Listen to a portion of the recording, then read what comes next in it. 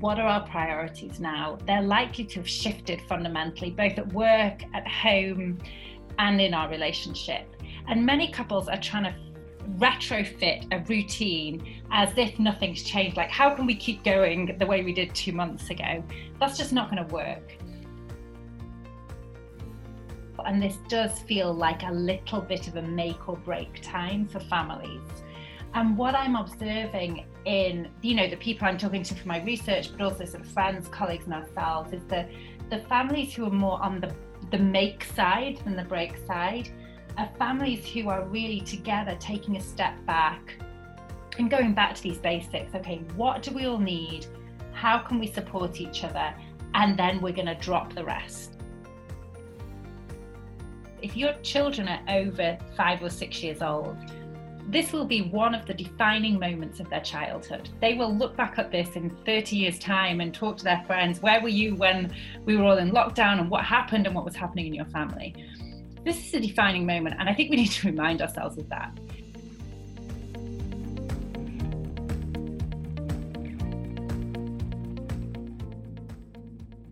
Welcome to the Mother Honestly podcast. This is your host, Blessing Adesina, founder and CEO of Mother Honestly.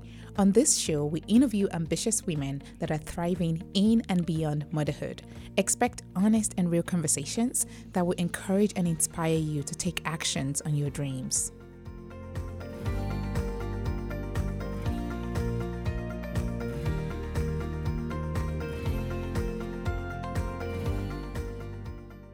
Hello, welcome to the Mother Honestly podcast. My name is Kristen Hall. I'm the COO of Mother Honestly, and I am so excited to have Dr. Jennifer Petrielli join me today on the podcast. This is one I'm so excited to have. We have her coming up, so you'll see her on a couple different Mother Honestly channels in the coming weeks. But today she's joining us on the podcast, which is so exciting. And Jennifer, if you'd be so kind and give us, our listeners, a little bit of an overview of you and how you're doing right now. Yeah, thanks, Kristen. So hi, everyone. I live in France, so I've been in lockdown a little bit longer than you guys with my husband and 2 kids. We're doing okay right now. I'm a professor at INSEAD, which is a business school over here, and I research working couples. So on the one hand, it's a great time for me in my research. I published a book earlier this year called Couples That Work, which is looking at how working couples can really thrive over their lifetime and career together. And right now I've been running a survival series for couples in lockdown, looking at how we can get through this stressful period where we've got our careers, our relationship, and our kids if we have them under one roof 24/7. Yes, it's definitely, I was just talking to someone about kind of the pre and the post period of what we're looking at. So I would love to talk about both kind of your book that you released before this, the kind of Couples That Work and what that looked like. And then definitely, the Survivor series, how is that kind of just exponentially changed some of the problems and difficulties that we saw before we were all locked down together. So tell me a little bit more about Couples That Work, your work in that book. Yeah, so the book really takes a long-term view to look at what are the challenges working couples face over the long term and how can we tackle them. And if you think about the work that's been done on careers so far, when we think of careers, all the books out there, and there's some great books, but they treat our careers as if we're flying solo with no one attached and no strings, right? And books on relationships tend to overlook careers. And when they do talk about careers, it's mainly about how we split household chores, which is important, but it's not the only thing, right? Those of us in working couples also face decisions on career prioritization, who leads geographic moves, how we coordinate career transitions. All of these issues pop up. And I wanted to really look at this holistically. And so the book focuses on 3 transitions that working couples face, which are points where we have to make some tough choices and points that really make or break couples during their career span together. Oh, wow, I love that. And what kind of, was it from your own experience or just your studies at the university that kind of pulled this together? Yeah, so I really wanted to base it on a big research project. So I studied more than 100 couples over time. and they're couples very diverse from different backgrounds, different career paths, different career stages. So some starting off and some close to retirement. So really trying to maximize diversity to understand what are the patterns that cut across couples, whatever stage and age they're at. Lovely. And what was there a big theme on? Did you see more kind of splits against kind of where people were in their career, so new starting out versus mid-career versus end of career? Did it change more geographically? Were it common threads between them all? Yeah, so there are definite common threads, and they're really related to the stage we're at in our couple, and also, of course, the stage we're at in our career, and these two things intersect. So there are specific challenges, for example, that hit us in the early days of our relationship, when we're trying to figure out, how can we structure our lives in a way that enables us both to have the careers we want and the relationship we want, and children if we want children as well. So there's specific challenges that couples face, whether they get together, at 28, 48 or 68, we still need to work through those things. And then there are things related to career stage. For example, often at mid-career, many people go through a period of questioning, is this really the path I want to take? It's a time when a lot of us think about career transitions, either big ones or small reorientation careers. Very, very stressful time for couples. We know that the divorce rate peaks at this time. And so there's a lot going on there that's to do with that mid-career point, which is another point that's very challenging for couples. I always tell people that when I'm listening on the podcast, I'm always furiously writing notes in the background. So just as you're writing that down, I was like, that's good to keep in mind that divorce peaks mid-career. So I think that book's fascinating. It's one that I've ordered from Amazon here in the US, and I'm anxiously awaiting the arrival so I can read it while I'm in lockdown. But, before that, I think it's got to be fascinating talking to people now in this new kind of pandemic survival world of we just crashed everyone's kind of ecosystem of how they operated in the manner in which they kind of ran their lives. And now, what are you seeing in the survival side of things? Yeah, I mean, what's happening now is the lockdown is really amplifying all the challenges and the good things that happen in our couple. So it's obviously adding a layer of stress, but really what it's doing is making visible things that were happening before, but we were able to sweep under the carpet. If we're out at work 7, 8, 9, 10 hours a day, and then we're running errands, we're sorting the kids out, it's very easy to let things go, right? To sweep things under the carpet and to think, I'm not going to mention that, it's going to be fine. Right now, there's nowhere to run and there's nowhere to hide. So all of these things are coming out, the imbalances of power in relationships, the imbalances of who carries the weight for certain things, who gets support and who gives support. All of these things are coming out. And that's creating a lot of stress for couples who've maybe not dealt with them before. And so on the one hand, it's a very challenging time. And at the same time, it presents an opportunity for couples to, work on this stuff. So when we come out of the other side of this, we're going to be in a much better position. And what do you recommend? I think I have two questions for you. What do you recommend for people on the individual or like the couple level that they can work on this? And then are you seeing anything in which companies or organizations are able to support people that are, not only going through it themselves, most likely, but also kind of an additional stressor that's being added to their employees? Yeah, sure. So from the couple side, and my whole survival series is taking one challenge at a time. So maybe you'll put that on the show notes so people can refer back to that. But just a couple of things. We are all right now obsessed about kind of routines and how to divide the day, which is kind of important. But what I'm finding is that can be a red herring because there are really much more fundamental issues at play here. For example, what are our priorities now? They're likely to have shifted fundamentally, both at work, at home, and in our relationship. And many couples are trying to retrofit a routine as if nothing's changed. Like, how can we keep going the way we did 2 months ago? That's just not going to work. So what I'm finding is the couples who are doing well are really going back to basics and looking at, okay, how has our world changed? What are our new priorities? Therefore, what do our boundaries need to be? How do we divide up the day and look after the children in a way and look after our work that suits those new priorities rather than just trying to carry on business as usual? So that's one big thing couples need to do, is really take a step back and think, what do we need now? And also, how can we support each other? It's likely that the support we need from a partner has changed a lot, right? We're anxious about different things, but also we're facing different issues. So going back to basics around that support and the priorities is very key. No, that's really great. I wrote that down, and I think that will be my dinner time conversation with my husband this evening, is to go back to the basics on that one. I think that's paramount for people to really, and we've seen a lot of that. I would say that's one of the things I think both in the news and on social media, people are saying, well, if you just, establish a routine and get up and do this and live your day in that sense, I think, yes, to a certain extent that does work.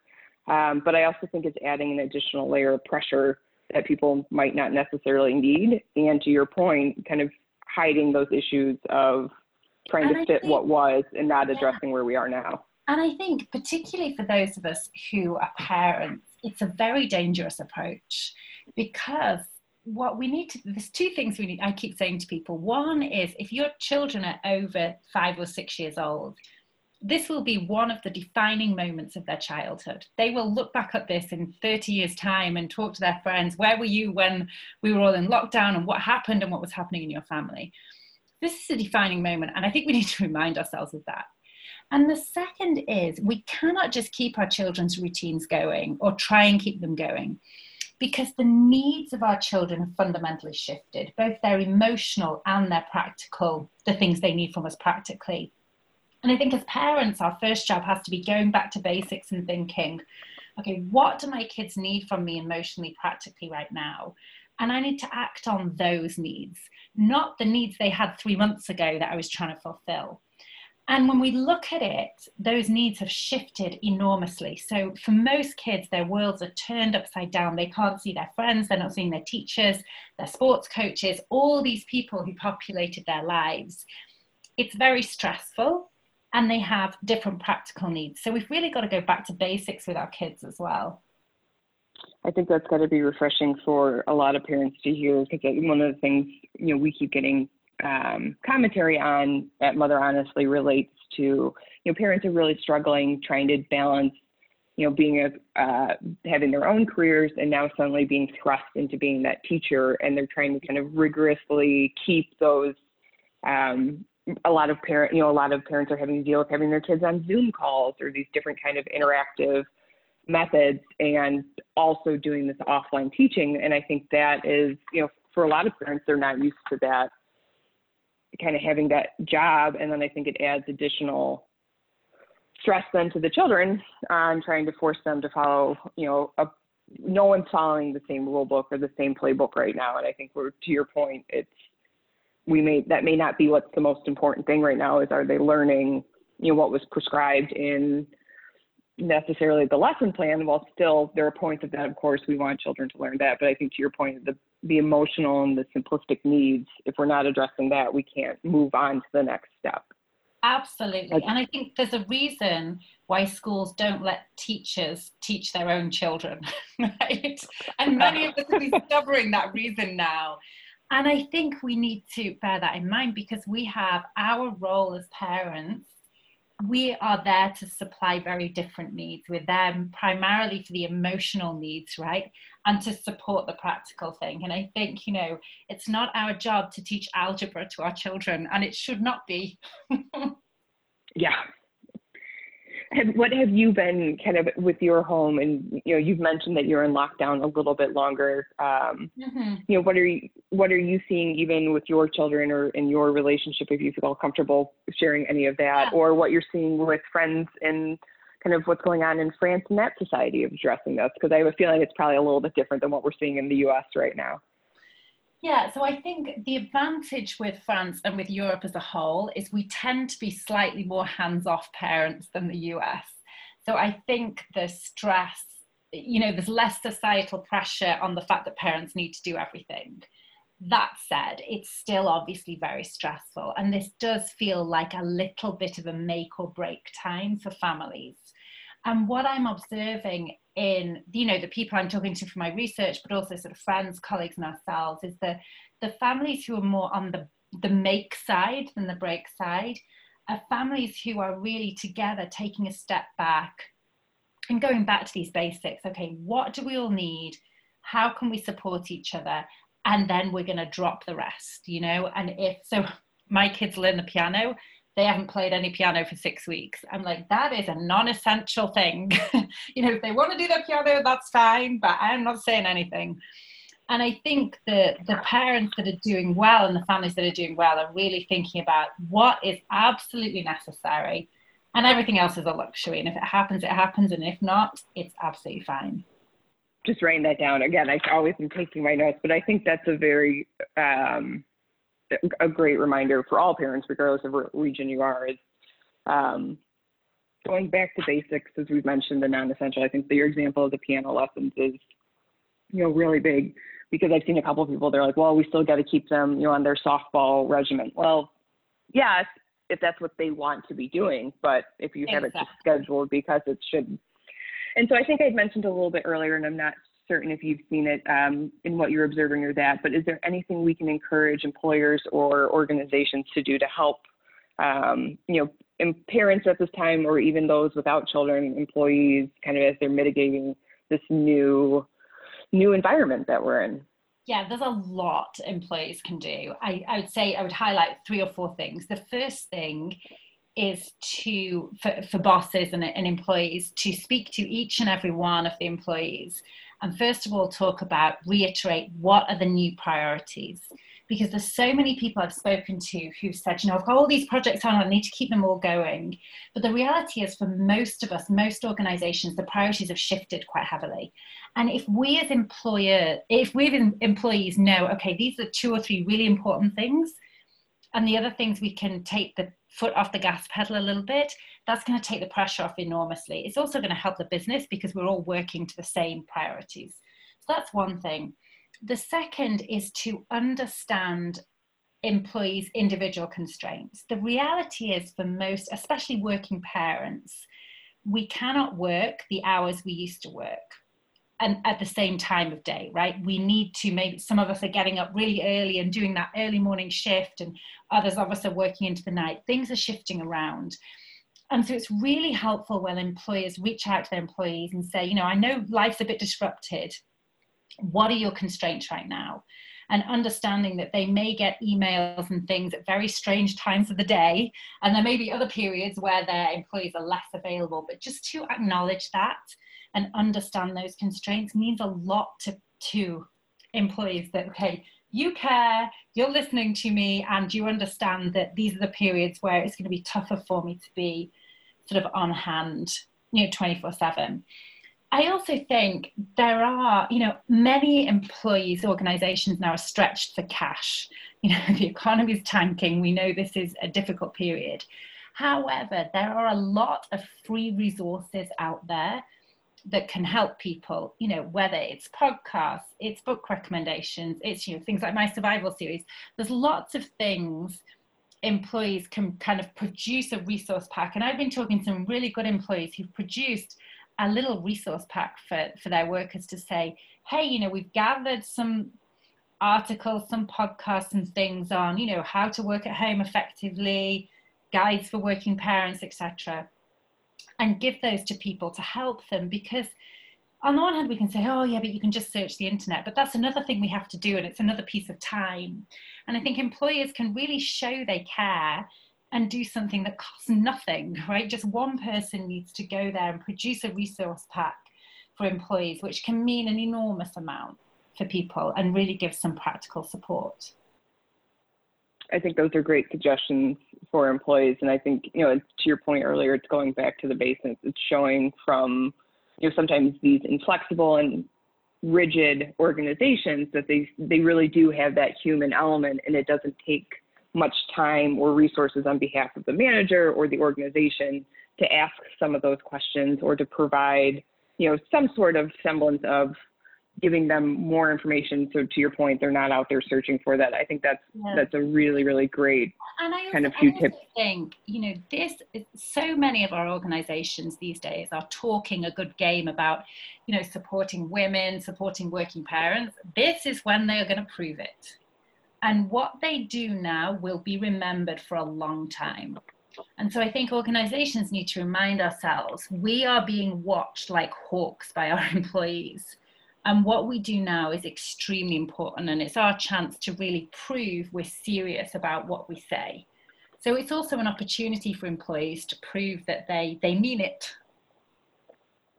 I love that.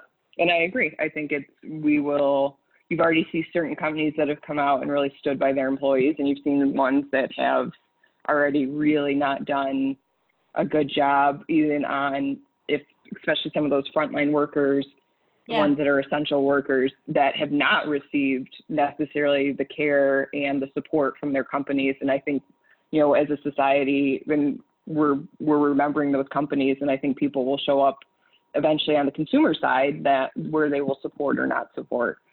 You mentioned, and when the economy gets back, who is going to get all the job applications, right? It's certainly not going to be those employees who've not treated their employees well.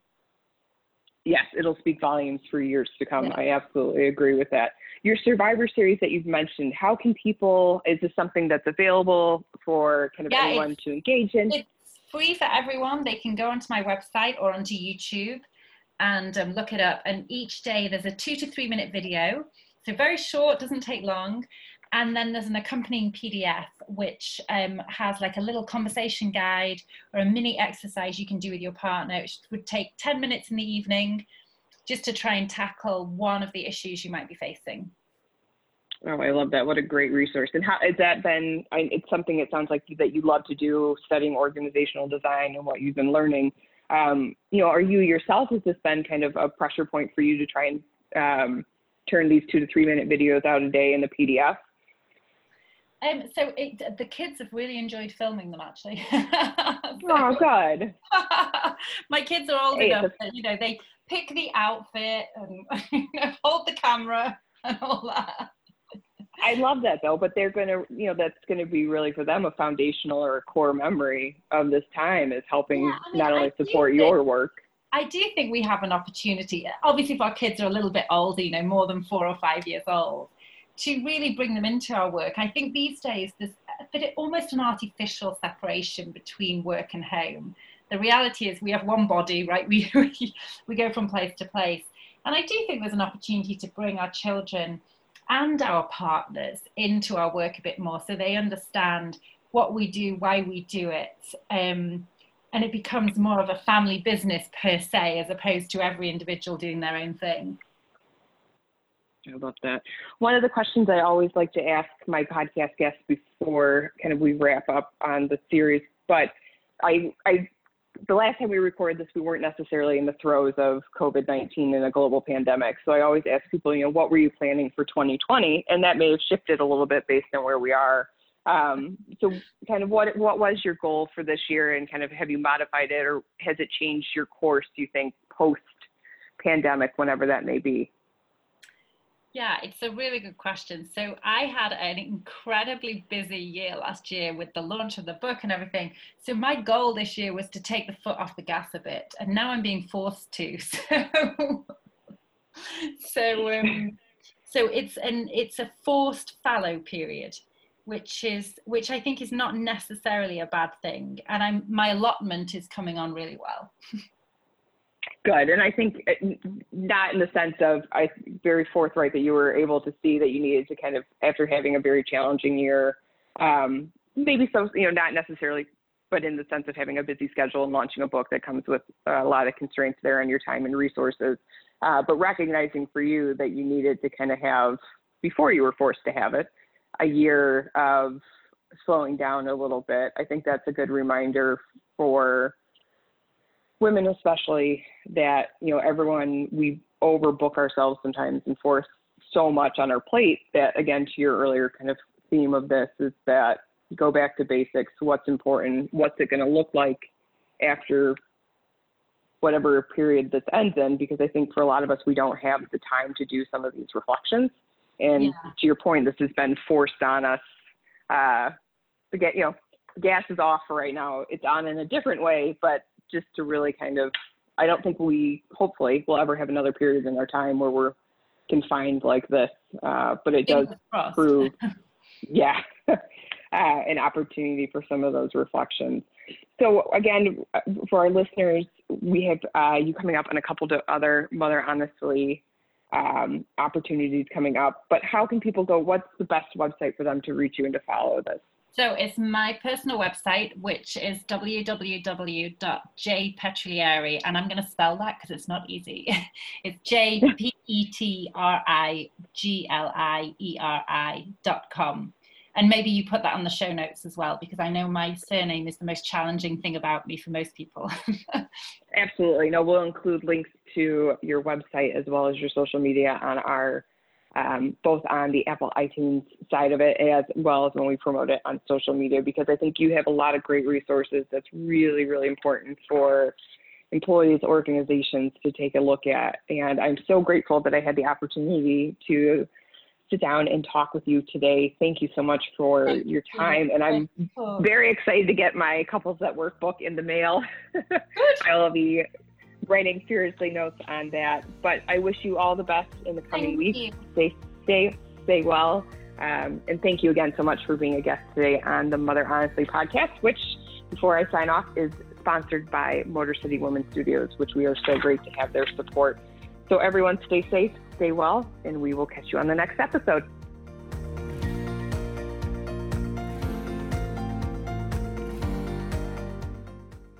Thanks for tuning in to the Mother Honestly podcast. If you want more of what we're talking about, head to motherhonestly.com for relevant content for mothers at work, in business, and those figuring out their next steps. Mother the Summit 2020 will be here before you know it. Save the date in your calendar for October 1st and 2nd at the Brooklyn Expo Center, New York, where 1,000 plus women will rise together in motherhood. I'm asking you for a favor. Please rate and review our podcast. Your reviews help us grow, and we love growing here at Mother Honestly. Bye for now. See you next week.